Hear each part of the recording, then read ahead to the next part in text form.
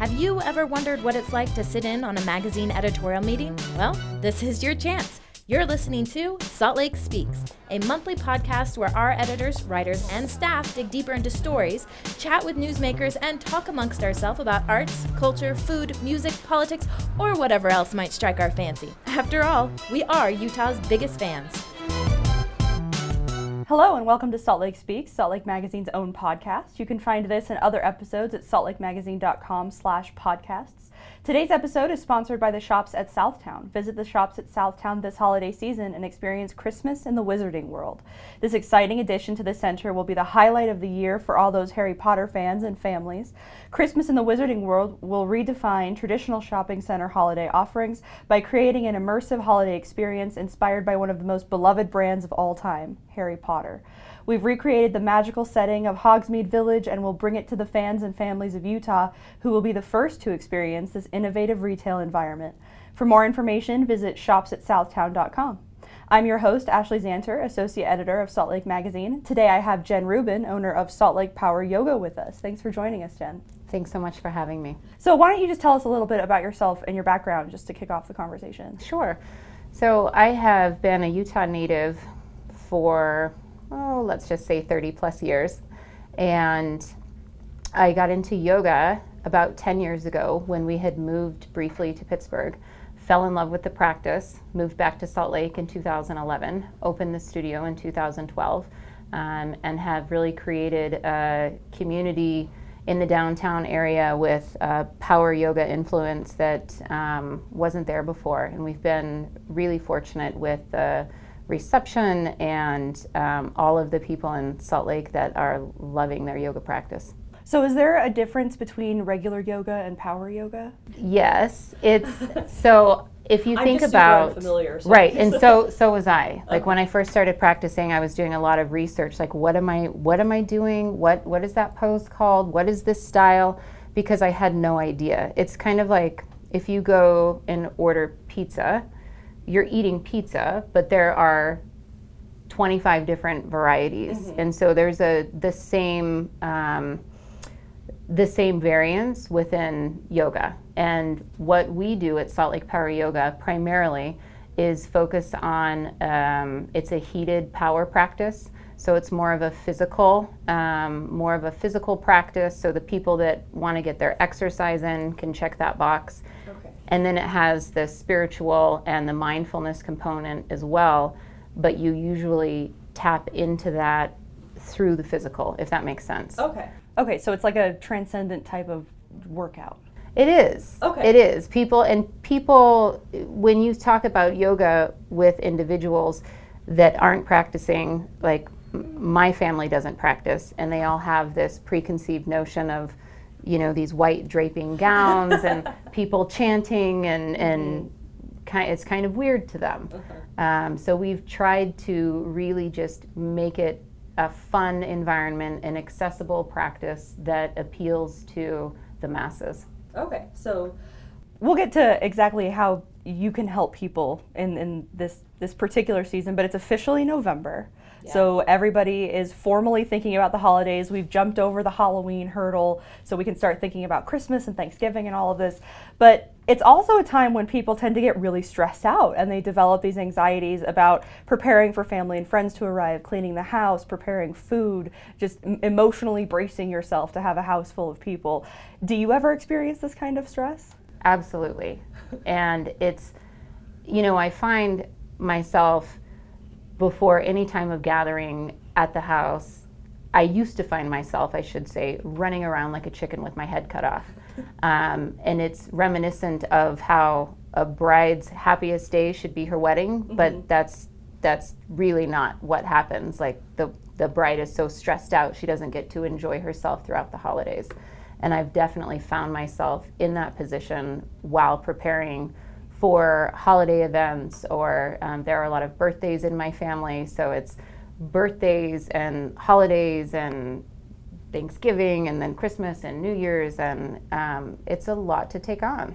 Yeah, and it seems to me that the bigger your family is, the more stress that comes with it. And living in a place like Utah, people have huge families here. Sure. So there's a lot of extra stress that comes into it. I have a very small family, but I still remember my mother freaking out when we would just have like grandparents coming Sure. over. She would just obsess about how clean everything was, everything had to get dusted, stuff she never normally did. Right, right. And so very similar, very similar.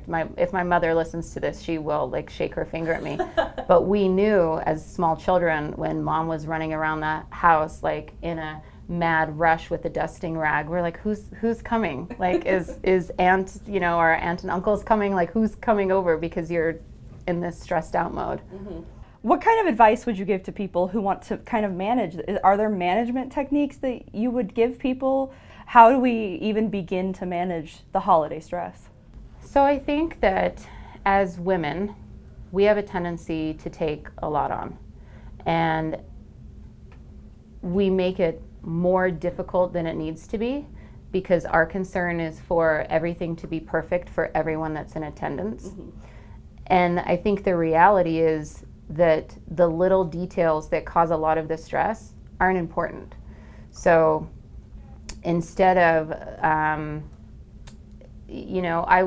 would suggest a couple of things. So enrolling your family members for help before it gets to a stressful state, right? Enrolling your children. Make sure people help you. Yeah. Asking your husband for help, right? I don't recall my father ever being stressed out around the holidays because he just showed up when the party started and, everything was fine. And then, my mom or my grandmother, running around taking care of things. But it's not the way it has to be, especially in today's world where most families have two parents that are working full time. The party planning and the stress and the cleaning, like I would say ask for help well in advance. Okay. Get your kids involved, make it fun for them in whatever way that looks like, so that at the time of the event or the time of the dinner or whatnot, cleaning is off of your list. I have switched the way that I do a lot of things at my home for entertaining because I've realized it's much easier and people don't mind. So in addition to getting help at home, instead of hosting a Thanksgiving dinner where I'm cooking for 10 hours and I'm just exhausted by the time dinner time rolls around, make it a potluck.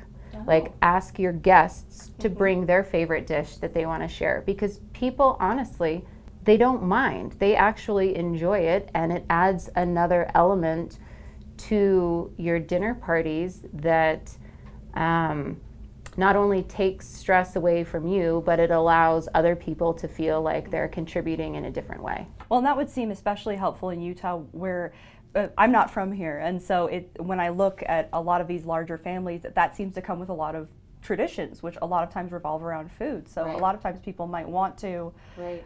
Have that as a part of their experience and share it with other people. Right. And then, also in larger families, you have all of those family members that have special dietary needs, which adds another layer of stress on, okay, I have to cook this way for so-and-so. I can't use gluten for, this person. I've got to do this. And so vegan, vegetarian. Right, which means you're making the turkey and the tofurkey and the stuffing, but the stuffing without the gluten. I mean, it adds just, and we just take it on, right? So I have found that asking people, my business partner is vegan. I am not.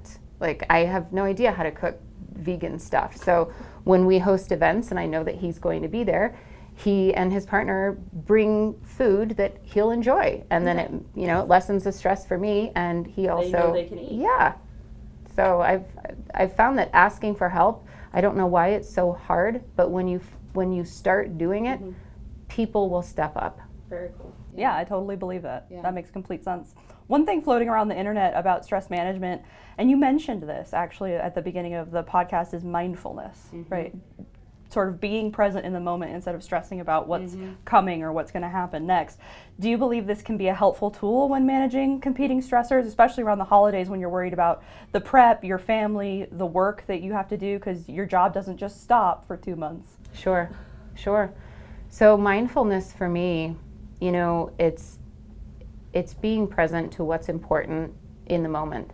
And I feel like a lot of us have grown up from a very young age, you know, what do you want to be when you grow up? What is it what college are you going to go to? What career are you going to have? And you're so concerned with looking around the corner. And in the holidays, it's the same thing on a smaller scale. You're so concerned with making Christmas morning this magical, spectacular event that you miss everything leading up to it. Mm-hmm. And how many times, like I've experienced this with my niece and nephew, where, you know, we go overboard with the shopping and the wrapping and the presentation, and it takes hours to put everything together, and then Christmas morning rolls around and they've lost interest after the first 10 minutes of opening presents. They want to play with the first thing they opened, or they're playing around in the boxes or the packaging that it comes in. So all of that stress, again, it's being present to what is important at the moment. And is it really important to have a pile full of presents underneath the tree on Christmas morning? Or can you find that kind of happiness and contentment through the process, creating memories with your family, as opposed to looking at the big thing at the end of the tunnel? Does that make sense? Yeah, that makes total sense to me. How does mindfulness play into your yoga practice? How do you incorporate that in? Mm-hmm. So mindfulness is a huge component of it. It's about shutting down the constant chattering in your brain, because we all have it, mm-hmm. right? And I'm very, I feel like my brain never shuts off, and I feel like there are a lot of people that can relate to that, where you're in a yoga practice and you're thinking about, what am I going to pick up for dinner? What's going on? You know, do I have this taken care of? Don't forget to call this person back. And finding a practice, whether it's through meditation or just closing your eyes before you turn on your cell phone in the morning and take deep, deep breaths, like even doing that, taking 2 minutes or 5 minutes before your day gets started, and just ground down into your breath and try to just, if you have to have something going on in your head, count the seconds of your inhales and your exhales, and let everything else just kind of flow out. Because it's when you can focus on your breath work and in breathing, and not be so, I think, distracted by the chatter in your head, you're really able to set yourself up for a calm. It's like the calm before the storm. Mm-hmm. You're able to ground yourself and to be like, okay, I've got this, mm-hmm. instead of starting the day off with, you know, running around like a ping pong ball trying to get everything taken care of. I hear a lot from people who are just encountering mindfulness and breathing practices and things, that when they start doing them, they kind of feel silly. Mm-hmm. You know, just sitting there, breathing, trying not to think, because when you're trying not to think about not thinking, you start to overthink, you know. Of course you do. Am I doing this right? How do I meditate? What's going on? What is everybody else doing? Are his eyes closed? It's, I mean, I own a very successful business downtown where people are paying us to tell them to breathe, to be present, and to stretch their bodies, right? Like it's so needed in our culture, and while it's funny, it is so true. Like there aren't very many people that will do this on their own. Mm-hmm. Like I can tell you practices, and I could give you apps on your phone that you can download for meditation and for mindfulness. But for a lot of people, finding a community where other people are doing the same thing, it's just easier. What are some of the apps, the meditation apps? I've got several on my phone. Sorry, I'm putting you on the spot. Yeah, no, it's fine. So I've got, so there's Calm. There's a good one for beginners called Simply Being that leads, I think the shortest meditation is 5 minutes, and it's a lead meditation, and it's great just to kind of calm down. There's another app that I like to use at night, and it's called Pzizz, so it's P-Z-I-Z-Z, that gives you meditative techniques to use before you go to bed.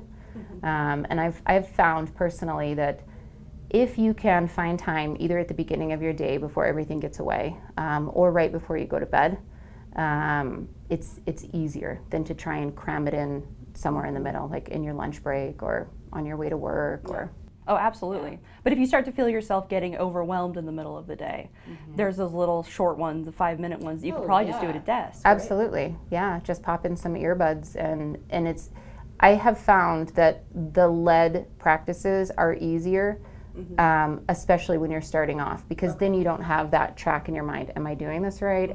What am I supposed to be thinking about? Like, because somebody's talking to you, so then you're listening to them talk, and then there are some silences, and then perhaps your brain goes crazy again, but then they start speaking again, so it's easier to kind of stay grounded. Yeah. If people want to take a step past mindfulness and actually give yoga a try, especially first-timers or people who just may not have ever been introduced to it, what advice would you give them so they could use it to the best of their advantage, especially now? For beginners, a yoga studio is very intimidating, and we really wanted to create a community that was like, did you ever see the show Cheers? Yeah. Okay, so that's, in a previous life, we owned a bar, and I wanted to recreate that feeling of like everybody knows your name when you walk in the door. And the style of yoga is accessible. So as long as you know where your feet are and your left hand from your right hand, come into the studio. Like, it's very accessible. Drag one of your friends or your spouse or your boyfriend or your girlfriend, and just give it a try. Because if you can't fill yourself up first, especially in these holiday seasons, like, you are going to show up in every other aspect of your life in a less than way. Because if you're depleted, everything else is going to reflect that, right? Your relationship with your kids, your relationship with your friends, everything shifts when you're able to put some focus and attention on yourself first. And I think that women and men, but women especially, have a really hard time doing that. You know, they are taking care of everything under the sun, and they put themselves last. So try and flip that, you know, for the last 2 months of the year, and find a space in your schedule, whether it's yoga at the studio or finding a podcast at home, and create some time in your schedule that's non-movable, right? We all have those scheduled appointments on a weekly basis or a bi-weekly basis that are non-movable. Try finding a daily practice for yourself where you are not willing to give up that time. I think that's really good advice. I think especially it's always very interesting to me that for the holiday seasons, it's all about giving and giving and giving. And then right when we hit New Year's, it's all about self-care. Like, we spent so long not caring about ourselves that January rolls around and they're like, refocus it. Right. Go to the gym. Yeah, go to the gym. Start drinking smoothies again. Right. Here's a supplement for you to try. So maybe we start doing that now in November, and then when January comes along, we're like well ahead of not the rest so jarring. Of It's always so jarring to me when you go from that, you know, eating all the food in the world, not caring about yourself, to you know, eat better, work out more, get up early, go to bed early. You're just, it's overnight too, especially with TV and radio and all of it. Oh yeah, it's immediate. It's always so interesting to me. Yeah. Well, thank you for joining us today. Hopefully we gave our listeners some excellent tips. I know I'm going to start taking some of them, especially the mindfulness ones. I need to chill out once in a while. Yeah, we all do, right? And the mindfulness is so much better for you than a glass of wine, perhaps. Oh, well, both.